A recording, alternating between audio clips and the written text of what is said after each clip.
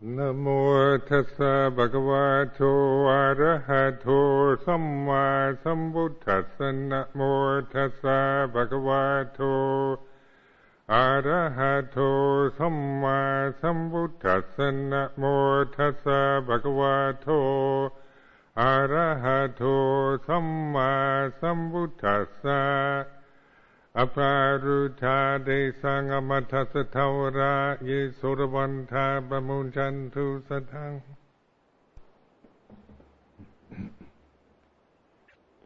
This is the Magha Puja night, and this Magha is of season, and this is historically or traditionally held as one of the important celebration days in Theravada Buddhist countries, and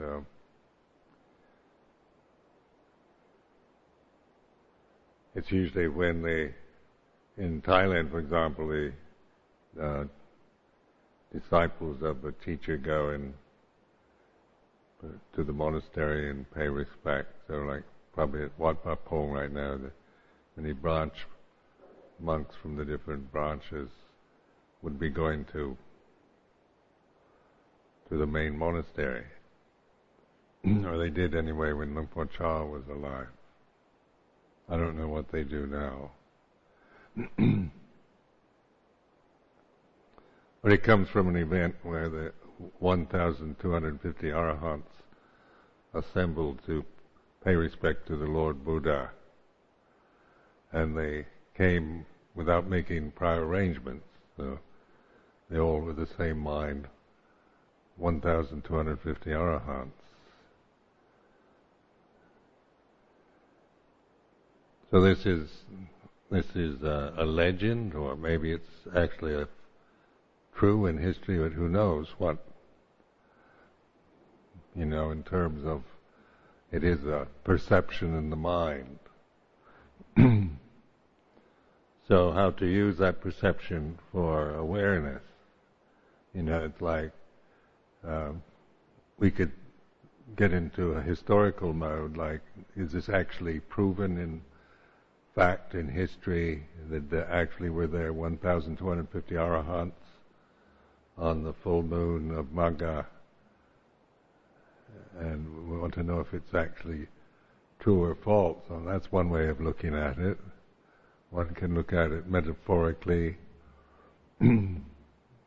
mythically, mythologically, whatever, but it is a perception. The Buddha, 1,250 arahants, even Magha Puja. So just recognizing the way it is.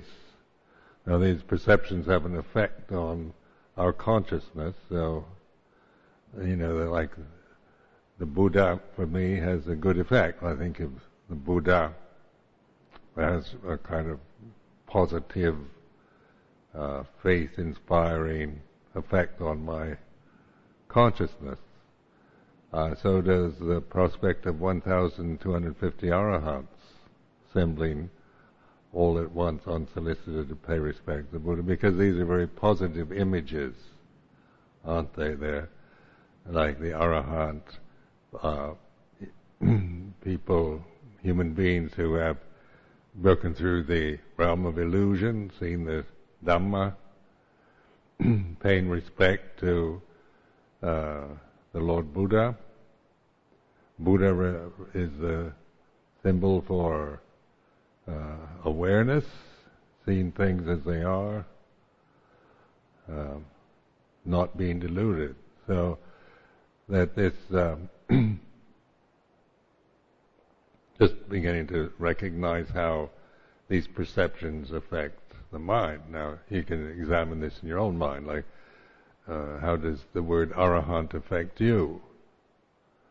Now, you can take this word and see it as in terms of some remote kind of abstract idea. It's some kind of high attainment for a human being, or question whether people, doubt whether there are any arahants in the world today, and because nobody really knows what an arahant is. Unless you have experienced that, you wouldn't know. You can only speculate. I remember in Thailand, when I lived there, the Westerners used to come always wanting to know if Ajahn Chah was an arahant, or going to different teachers, Buddhadasa an arahant, and his all like that, looking for arahants. So this is the Dalai Lama an arahant or Bodhisattva. When I was in Chile, this is the question everybody was asking me about, the difference between bodhisattvas and arahants, because in Chile there seems the dominant influence in Buddhist world is Tibetan and Zen, so they're full of these views about bodhisattvas, and then the conflict about whether, which is better, an arahant or bodhisattva, or what path should you say. So this is the way the human mind is. We grasp these concepts. These are concepts, and then we can prefer one over the other. Some people like the bodhisattva concept. It's very altruistic in how it's presented, isn't it? And it seems more altruistic and kind of more inspired than the arahant. But what I'm pointing to is that these are perceptions, these are words that are human-made words. And so if we're just going on the level of grasping concepts in words, then we get confused, because the different words can be used differently, and the assumptions that we make from these concepts can be different. How you particularly relate to the word arahant, is only known by you, whether it inspires you or bores you or you makes you doubt or makes you increases your faith, whatever. Only you can know that. Like bodhisattvas, that's putting that is a very inspired concept in Mahayana Buddhism. It's very altruistic. Altruism then is taking words to a kind of ultimate peak of grandeur, isn't it? Where the bodhisattva sacrifices any personal interest and any selfish intentions for the welfare of all sentient beings. So that is altruism. That's very inspiring.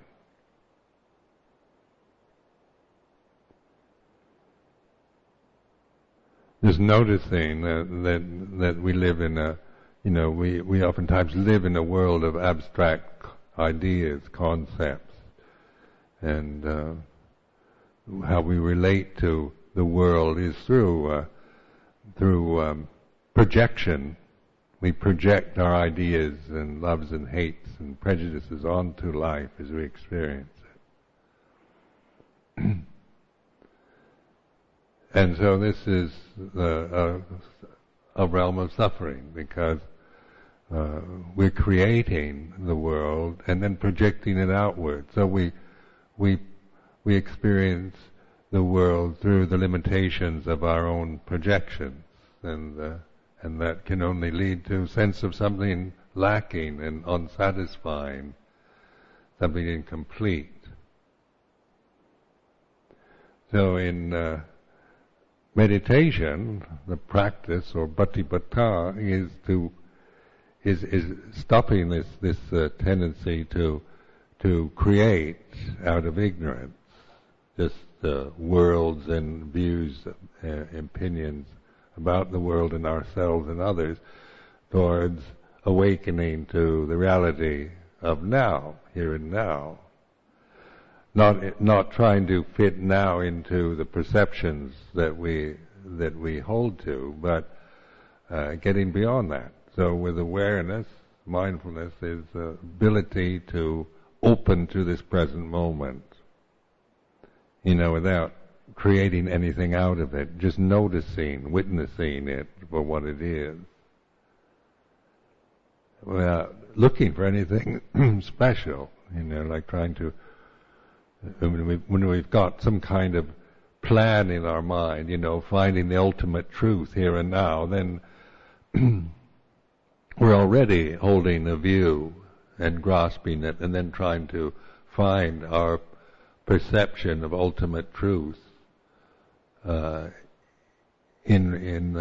seeing what we're doing. We're grasping a view of it, and then we try to find it in the present. So becomes hopeless, because that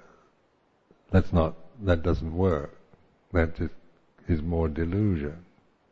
So it's not in trying to find the Dhamma or attain anything in the present, but to learn to open to the present, to receive this present moment in whatever way one is experiencing it.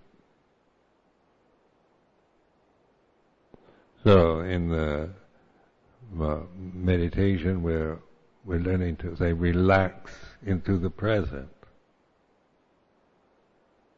So putting it into words that convey the sense of receptivity.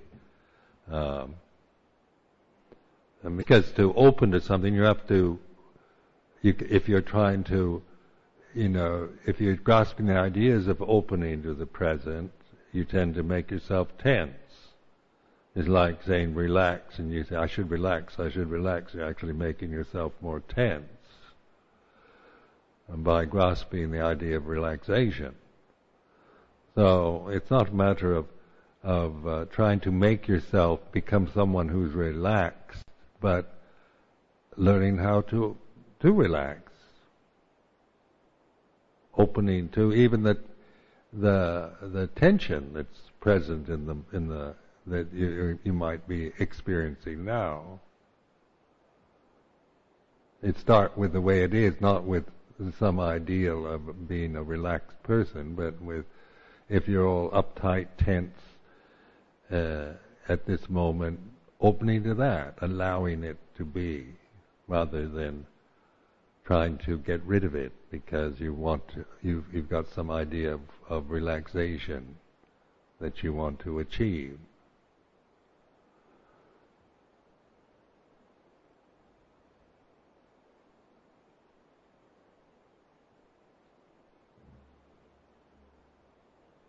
So it's very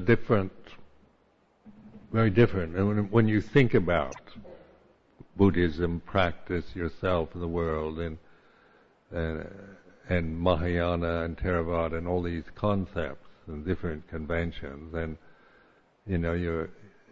we grasp the teachings, we grasp the ideas, and grasp the tradition, and grasp everything. And in the grasping, we're somehow missing the point.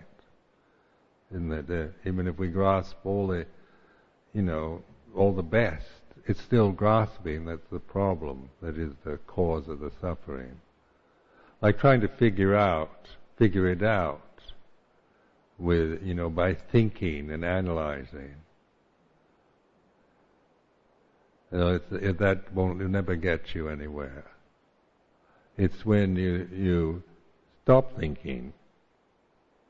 It's like an imminent act of trusting, opening to the unknown. Right now, say, whatever thoughts, moods, physical experiences you're having, it's not a matter of trying to change them, but learn to receive them, to allow things to be what they are. So there's these desires that we attach to, this sense of tanha and attachment, upadana, this kind of drivenness, obsessiveness that we create in our lives. Even meditation can become compulsive. Sitting practice becomes compulsive, and got to sit so many hours a day. It can become very compulsive habit we develop. So even with good advice, good suggestions, wise teachings, the grasping of them, oftentimes blindness to the reality of the present moment. So when we do contemplate the way things are, that we realize that there's only now. In terms of experience, now is all there is.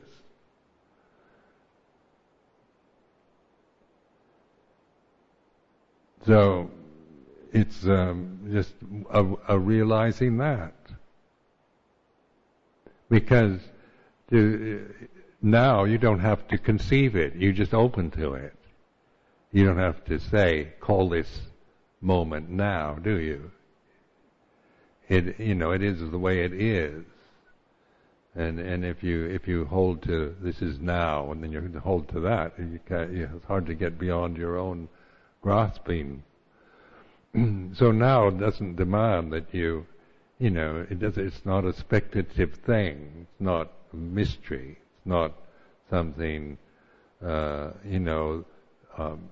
might happen in the future. Now includes everything that you're experiencing, whether it's pleasant, unpleasant, emotional, intellectual, physical, psychic, good, bad, good and evil, right and wrong. It includes a whole lot. Whatever is that one is experiencing through this human form at this moment is the way it is. Then we call it, good, bad, right, wrong, pleasant, painful. We have this habit of judging it in some way, some kind of value judgments.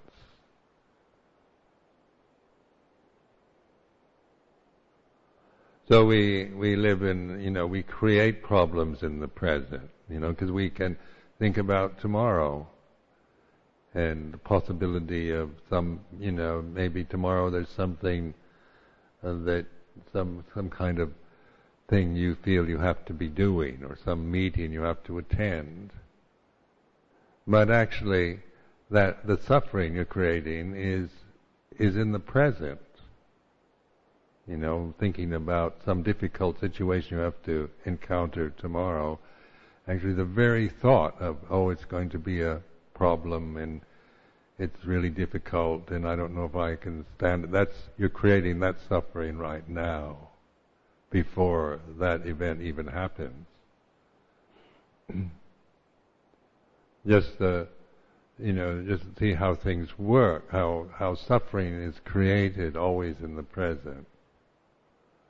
Through ignorance, through avijja, not realizing the way things are, through grasping out of ignorance, out of avijja. So, we make cowards of ourselves. We create problems about ourselves, about others, about the society, about everything that we grasp conceptually.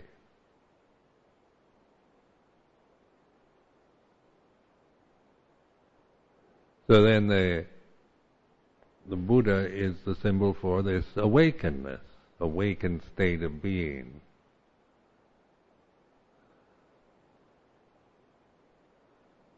So awakenedness isn't an idea. It's real. If I think I've got to wake up right now, and I just obsess my mind with the idea that I should wake up, I'm caught in some idea of awakenedness. But if I think of the Buddha, think of the awakened that which is awake, the knower, the knowing now, then that reminds me to be present, to receive this moment in whatever way it appears in this conscious experience.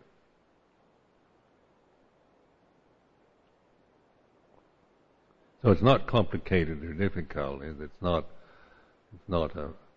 a great feat of psychic development. Unless you want to make it such. So we can make enlightenment into some very remote possibility. Just because we can conceive, we can hold a view about enlightenment and our own ability or lack of ability, or the possibility, or the probability, or whatever. And so what is enlightenment? So then, of course, you ask me, and I give you my view, and Dalai Lama gives you his view, and then you go to some other monk or nun or teacher or guru, and they all give you, you read the Pali Text Society Dictionary.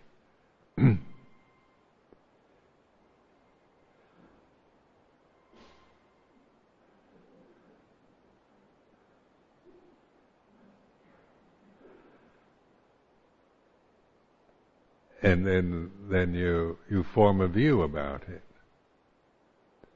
So instead of grasping the concept of enlightenment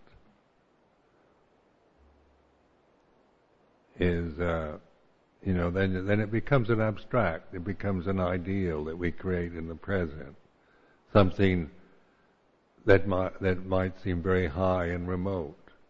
Because how do you see yourself in the present? You see yourself as unenlightened. I'm unenlightened.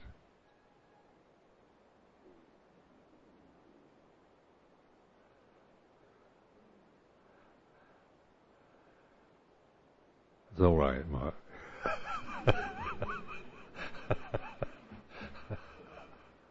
Everything belongs in the moment.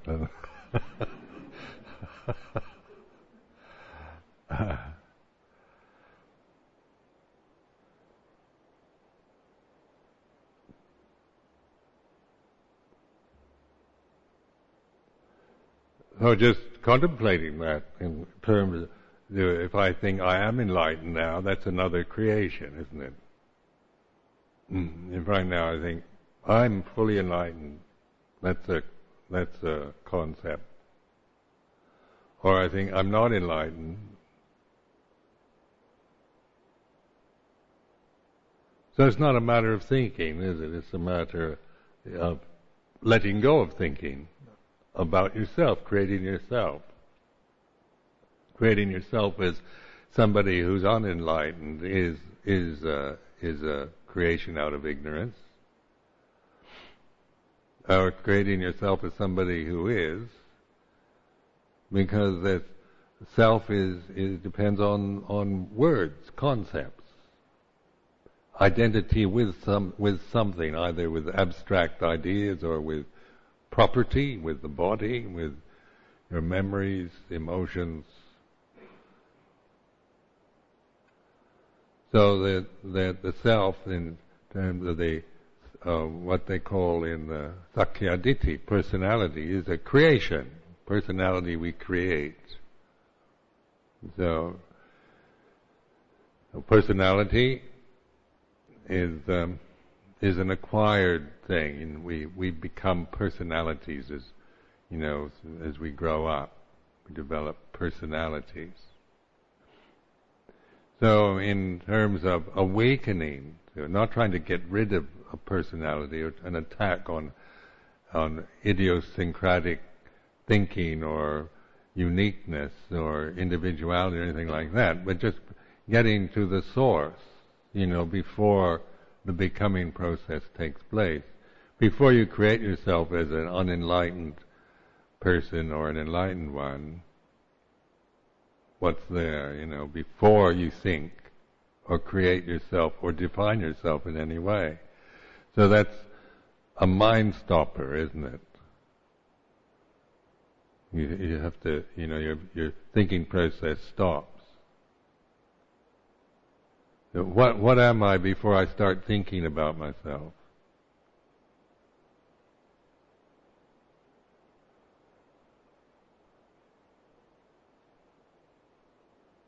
So my thinking stops when I think that thought. What am when I ask that question? And so just noticing that, I'm aware of that the thought process has stopped. And so it's that awareness then is receptive to this moment without projecting anything into it. It is the thinking. I'm no longer caught in trying to figure out how to do it or what I am or should or shouldn't be. I'm just present. So in this state of emptiness, of awareness, receptivity, then we're no longer caught in the movement of thinking, but receptive to the physical experience as it is now, or emotional quality that we might be having at this moment.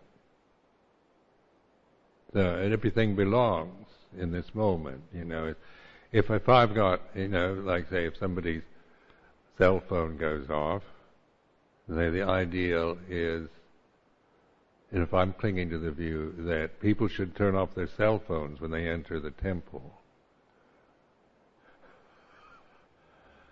and then so I'm clinging to this view, and then somebody's cell phone goes buzz buzz buzz, and then that triggers off. They're supposed to turn off their cell phones before they come into the temple. And then the thinking process moves on from there, Or, in an empty mind, if there's no grasping of anything, then things are what they are, One isn't making a problem about contingencies or incidents or things that happen that might be irregular or unexpected or surprising or unwanted in the present moment. Because this way we accommodate, we allow this moment to be as it is. It's not without projecting or demanding, creating these projections or demands or desires.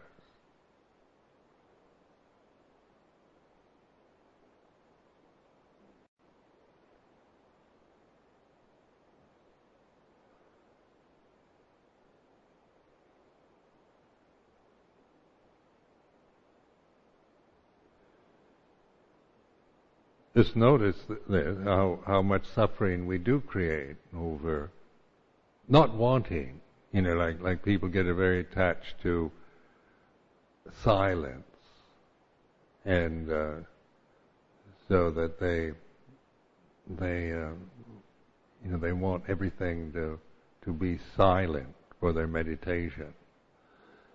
So when that happens, then they're okay. But then suddenly unpleasant noise is heard, and there's an aversion arising because one is attached to this ideal of silence. So we suffer from grasping silence, or the idea that it should be silent, and then feeling upset, angry, and threatened when the silence is broken. So you see, the problem is always with the grasping, this upadana, clinging.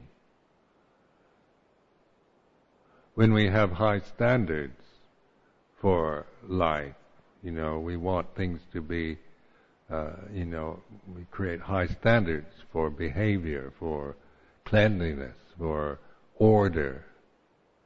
And then we cling to these standards. We've set ourselves up to suffer enormously, isn't it? Because then we get into, being very controlling, trying to fit everything into our sense of what's right and proper and orderly and high standards. And then we're always being challenged and threatened by the behavior of others, or situations where we lose control, or where these high standards are not respected. So just, you can see in countries like Switzerland, very high standards. People suffer a lot there because they've got such high standards. So that their suffering is around things that, the threats of immigrants or fruit pickers. I remember when I was there a few years ago, they were all upset because of fruit pickers from Spain and Portugal were there. And they were doing the work no Swiss would ever conceive of themselves doing.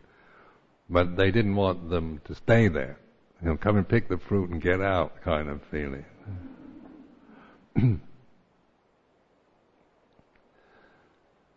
And you can see the suffering involved in the mind of we've got to keep our high standards, and you get all these kind of alien-looking people in the country. You don't know what they're up to, and they might lower our standards. You can see it happening in Europe now with the expansion of the European Union. You're getting all these Eastern Europeans coming in, I don't know what to expect. They're going to lower the standards, take away our jobs, and that because we get very attached. We want things to be a certain way and not to change. So we create suffering in our lives endlessly, even when things are going well, isn't it? When everything is going well, and there's harmony, and there's always the fear of it changing. There's some troublesome person coming in, or some difficult situation arising, because those are possibilities, probabilities, ever present possibilities for us. And anything you can think of is possible in the future. So, of course, worry, the tendency to worry, anxiety, these kind of curses that we create in our lives, this worrying about the future, is,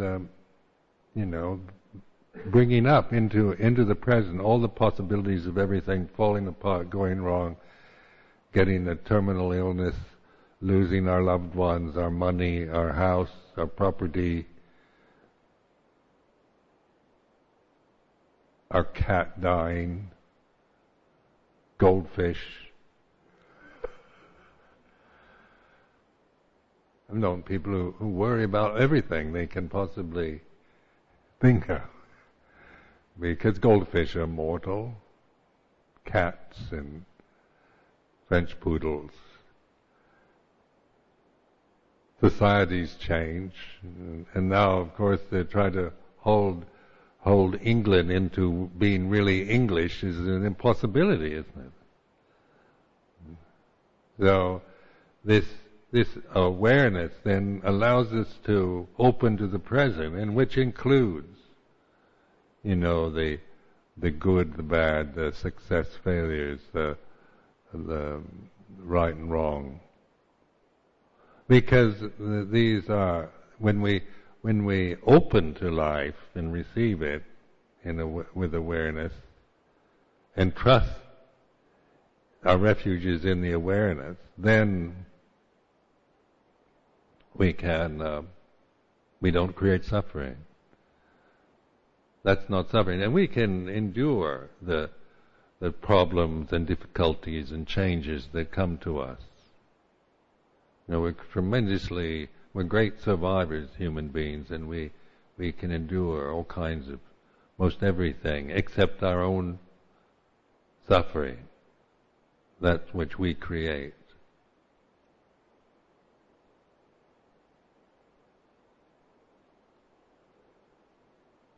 So like having terminal illness, the doctor diagnoses that you've got a terminal illness, and then you think, oh, I've got a terminal illness, oh dear me, I'm going to die. That's suffering. You're creating that suffering. The body is going to die anyway. We all have terminal illness. In that we're all, birth is the cause of death. So we're all going to die anyway, so what's the problem? And they're all going to die. I've got a terminal illness. I was born. Then you think, I've been diagnosed as having terminal cancer, and then that's upsetting, isn't it? To be diagnosed like that. And then we create the suffering. The cancer is what it is. The illness, what it does and how it feels. It is what it is. You know, this is bearable. The process of change and disease, of physical pain and so forth. These are bearable experiences, but what is unbearable for us is our resentment, our fear, the mental reactions we create onto this experience.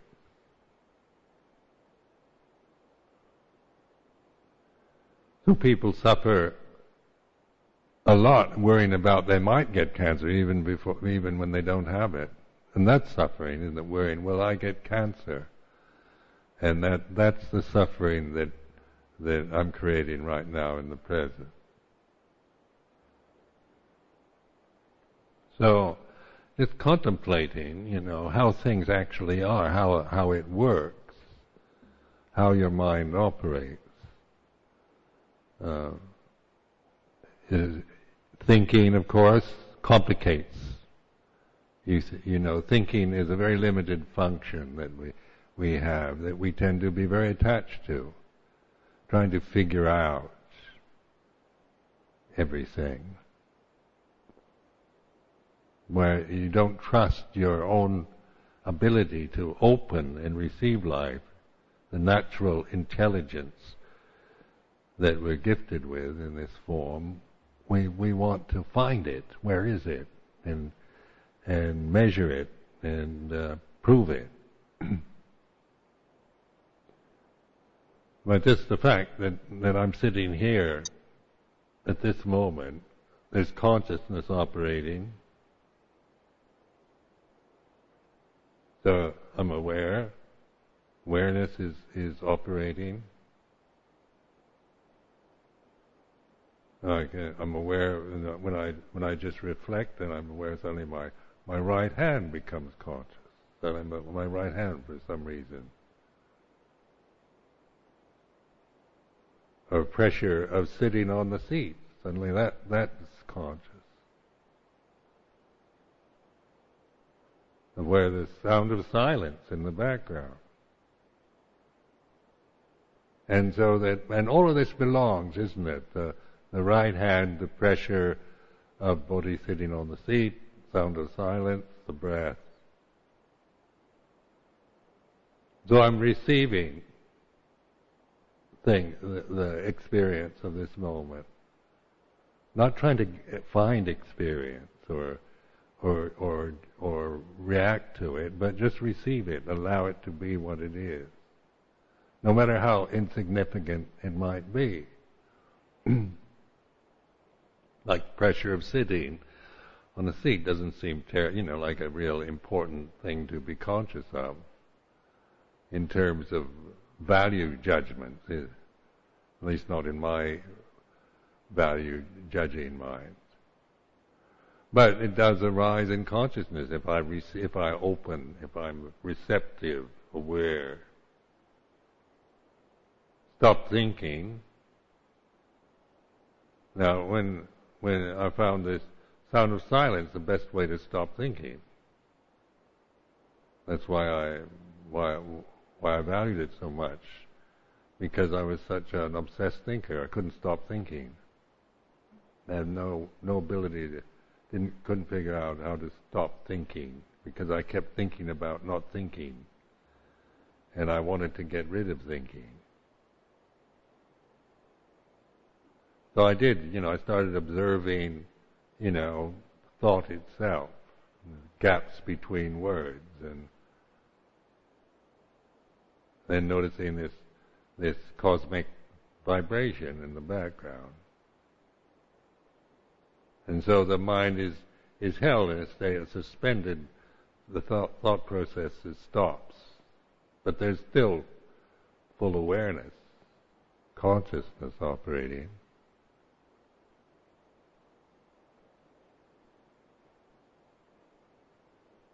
So then, what's left? Well, then the reflective ability. You're no longer trying to figure things out and then find things according to ideas. You're actually in a state of awareness, of enlightened awareness, when you trust this stillness, this still point.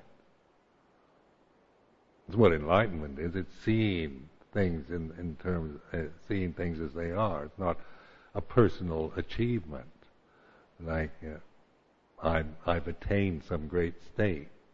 It's a natural state of being that we forget and we don't even value, because we're always projecting things, creating our own creations into our consciousness.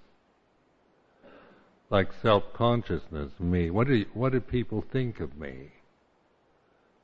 What do you like me or don't you? What do people think of? I'm creating a problem in the present, isn't it? Wanting people's approval or fearing their disapproval. This is the suffering I create in the present.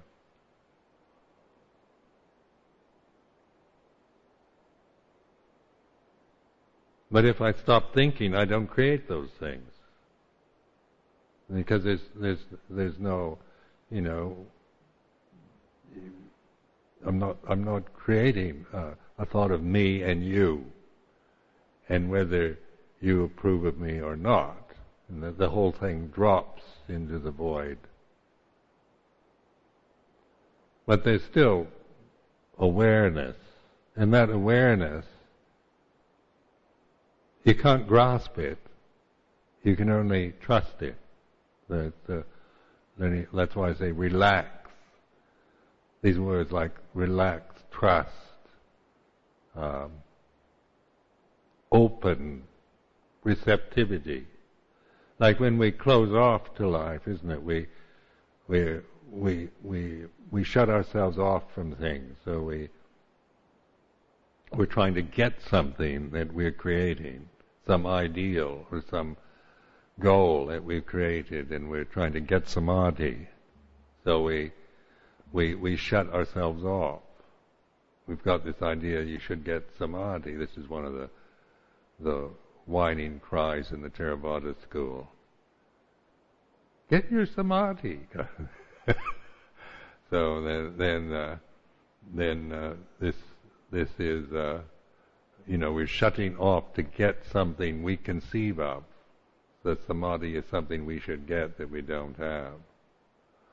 With awareness, if we are doing that, we can be aware this is what we're doing.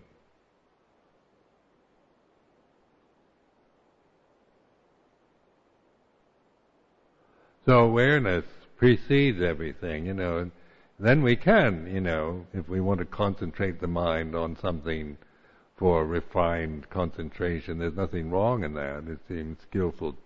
But it's coming from awareness rather than from ignorance. Isn't it? It's coming from, and it's not just a shutting down from the world. It's opening and then choosing what you particularly want to, what you're inclined to at this present moment here and now. So the encouragement then is learning to trust in your own ability. Just even if you don't know what you're doing, just awareness that you're confused and don't know, that's fine. Just like being confused and uncertain is like this. It's not trying to become aware and empty and clear. Those are concepts again that you're trying to, that you're clinging to, and then you're trying to get rid of the fact maybe that you're not that way, that you're confused, angry, fed up with everything. So, in terms of, like, we're not asking you to get rid of those feelings, but to receive them. I found like confusion, that being emotionally confused, I used to find a very distressing experience. And so I didn't like the feeling of being confused. So I was always trying to, whenever I felt confused, I wanted to always have certainty, like definite answers to questions and clear directions. And I wanted certitude. I didn't want confusion. So there's always, in my life before I started meditating, there's always a desperate attempt to have certainty in it, to clarify everything, make decisions, and hold to them. And when life became confusing, then one just felt very angry with people that made problems or were confused, because I didn't like it in myself. So then in terms of like Satipatthana, they see them like in Cittanupassana, seeing things as they are, like confusion is confusion, doubt is doubt. So, what is confusion? And so if confusion is present, I began to recognize confusion is like this. Feeling emotionally confused is like this. And just by receiving confusion, suddenly I wasn't suffering from it anymore. That confusion wasn't the cause of suffering, it was the grasping, trying to resist it and get rid of it, resenting it. Sometimes life is confusing, part of being human, isn't it? And so it's nothing wrong with confusion, part of everyone's experience.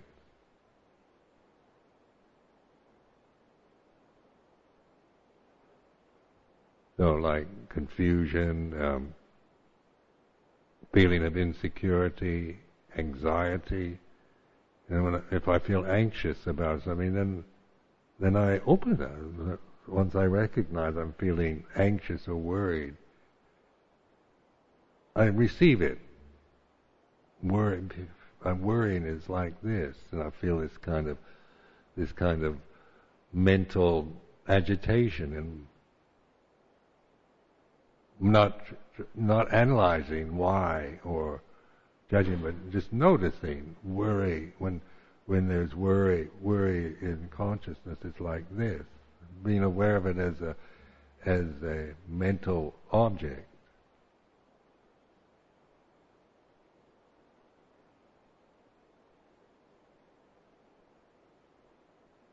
So in this way, like the whole range of human experience is allowed. We're not trying to become perfect kind of ideals.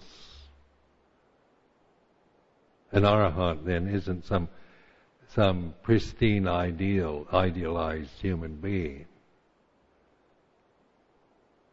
that we might create. We might think of an arahant as some perfected human being who's beyond all this. And that's a creation of the mind. But in terms of, the Theravada use of the word arahant, it means one who has broken through the realm of delusion, no longer attaching to things out of ignorance. So, and then if you're trying to find somebody who's an arahant, then you're even if you find an arahant, it's not going to do you much good. So if you instead of trying to go around the world looking for arahants, look at yourself. Not in a judgmental way, comparing yourself with some idea you have about how arahants are perfect and I'm a mess. But but if that's what you're doing, being aware of that, how you create ideals of perfection, and then the realities of how you're feeling are like this. It's this way. When I feel inferior and threatened as a person, it's because I'm comparing myself in some way with some ideal. My personality is very dependent on conditions, being, feeling I feel safe and secure because the conditions, there's no threatening conditions, and everything is agreeable to me at this time, and I feel accepted and loved and appreciated. And then things change.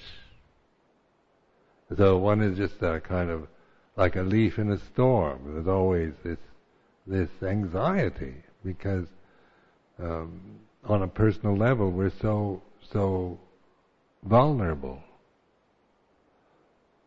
so easily upset, so much a victim of circumstances.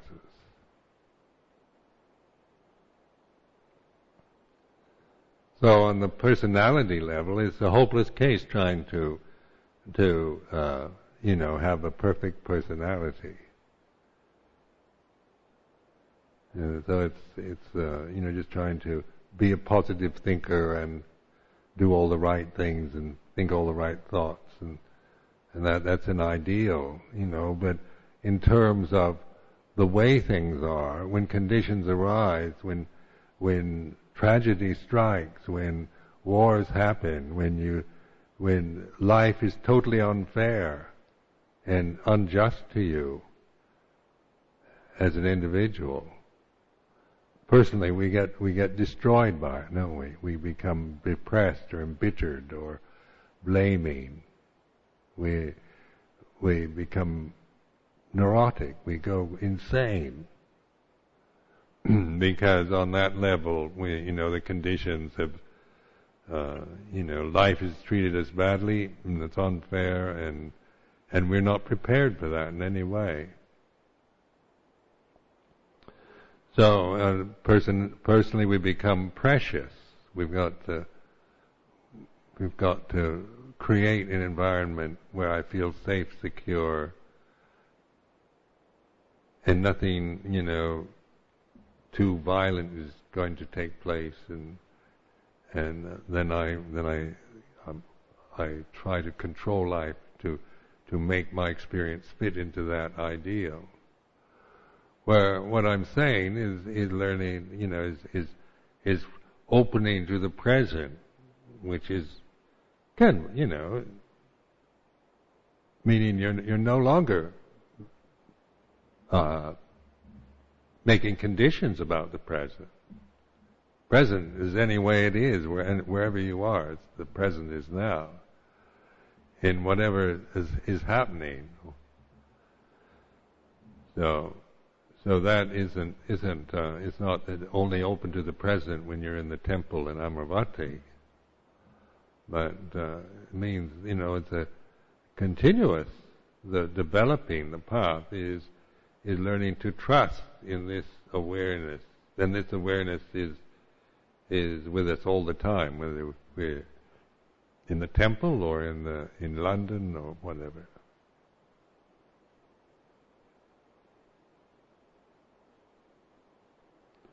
So then we can, our life is then one of discovery and understanding.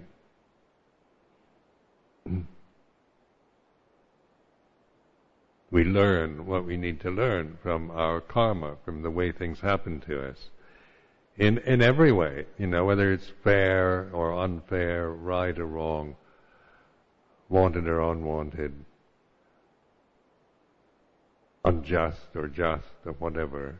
We learn from everything if we're open. If we're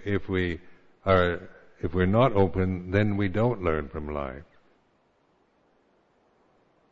We just have to always control things and try to protect ourselves from unwanted situations. And so death is the ultimate experience, isn't it? The physical death of the body. That's something we're all going to experience in the future.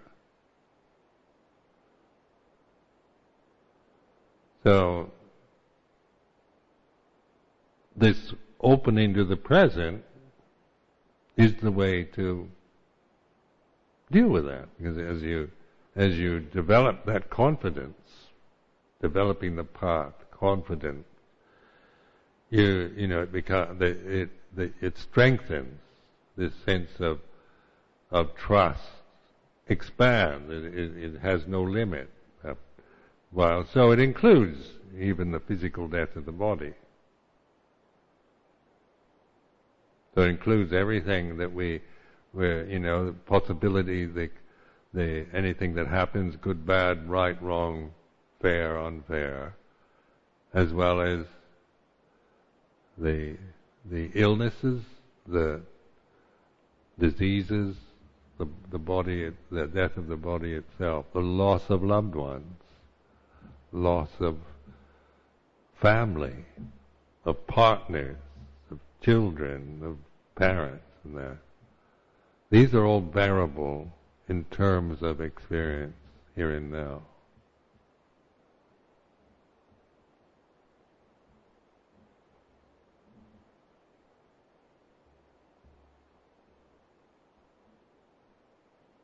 So just to encourage you with this, is to keep pointing to it, and so that because we do, we problems that we all have in this meditation practice is doubt. And we don't trust ourselves in our own experience. We tend to Western monks and nuns, the big problems they have in meditation are lack of faith, really, especially in direct experience, because we understand the concepts quite easily, and then we're always trying to achieve and attain these different levels and the things that we read in the scriptures. So we see ourselves always from in a certain way from the ego level, and then we grasp the teachings, and we don't have confidence in our own experience of meditation.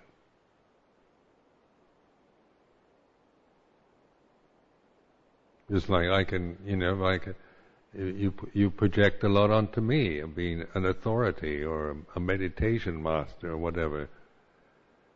And then you think, and if I don't agree with you, then I could easily I could intimidate you, couldn't I? I could put you in a state of doubt. If you project onto me, I'm the authority, and You're the disciple. You're the one who's beginner at meditation, and I'm the expert. If you don't examine that, then I have power over you. I can intimidate you.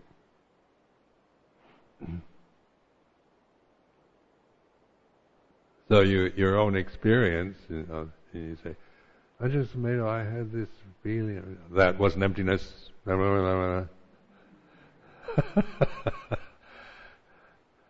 No, I guess not.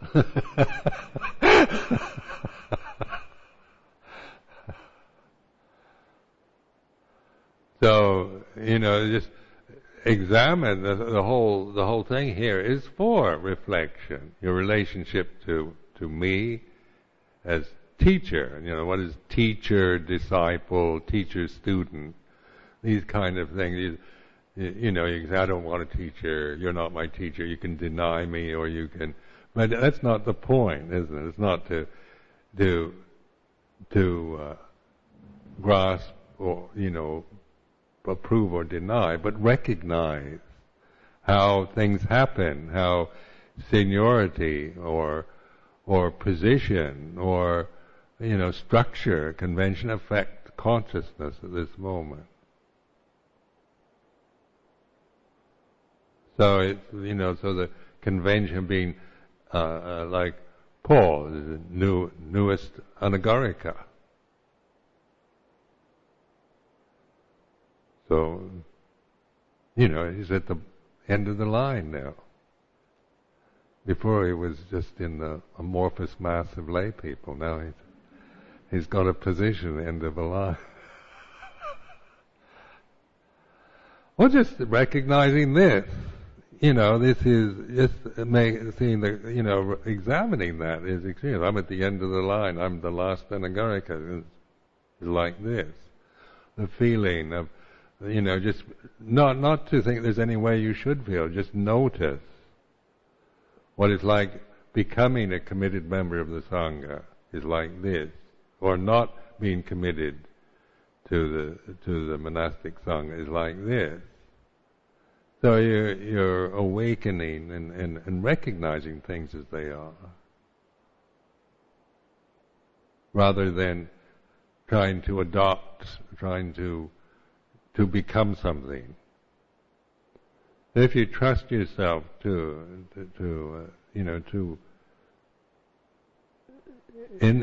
this awareness is not conceptual, so it's not based on believing or grasping ideas or conventions, but it is intelligent.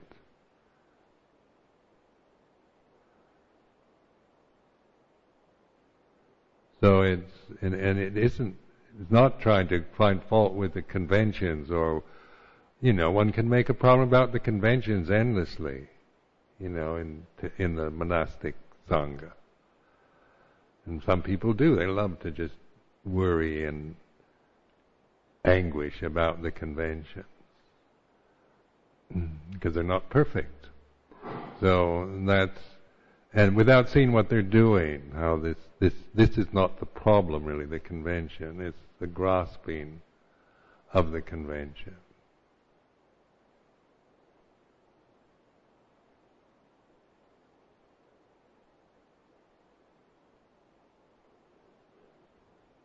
So in terms of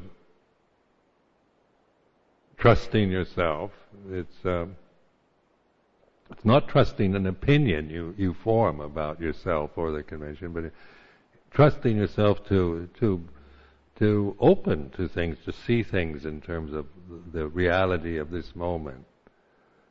That the feeling I have being last anagarika is like this. It's not, it's just recognizing commitment for 1 year to being an anagarika Dhammavatthi is like this. How does it feel, emotionally? Just recognize, not any way you should feel or right or wrong about it. It's just learning to trust yourself to know this is how the feeling is like this right now. Feelings there's nothing permanent about them. They change according to conditions.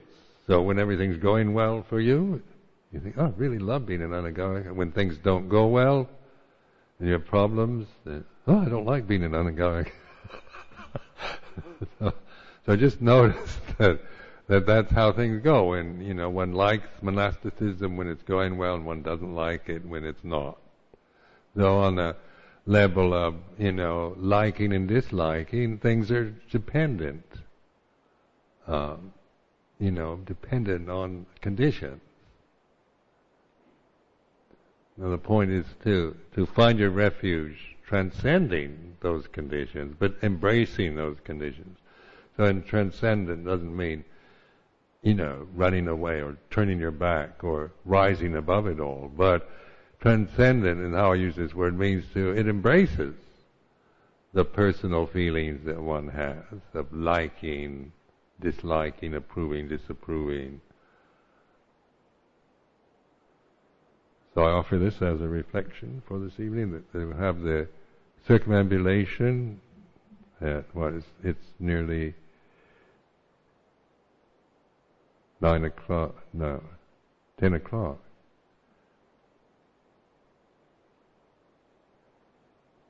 10:30? Is that enough time? Okay.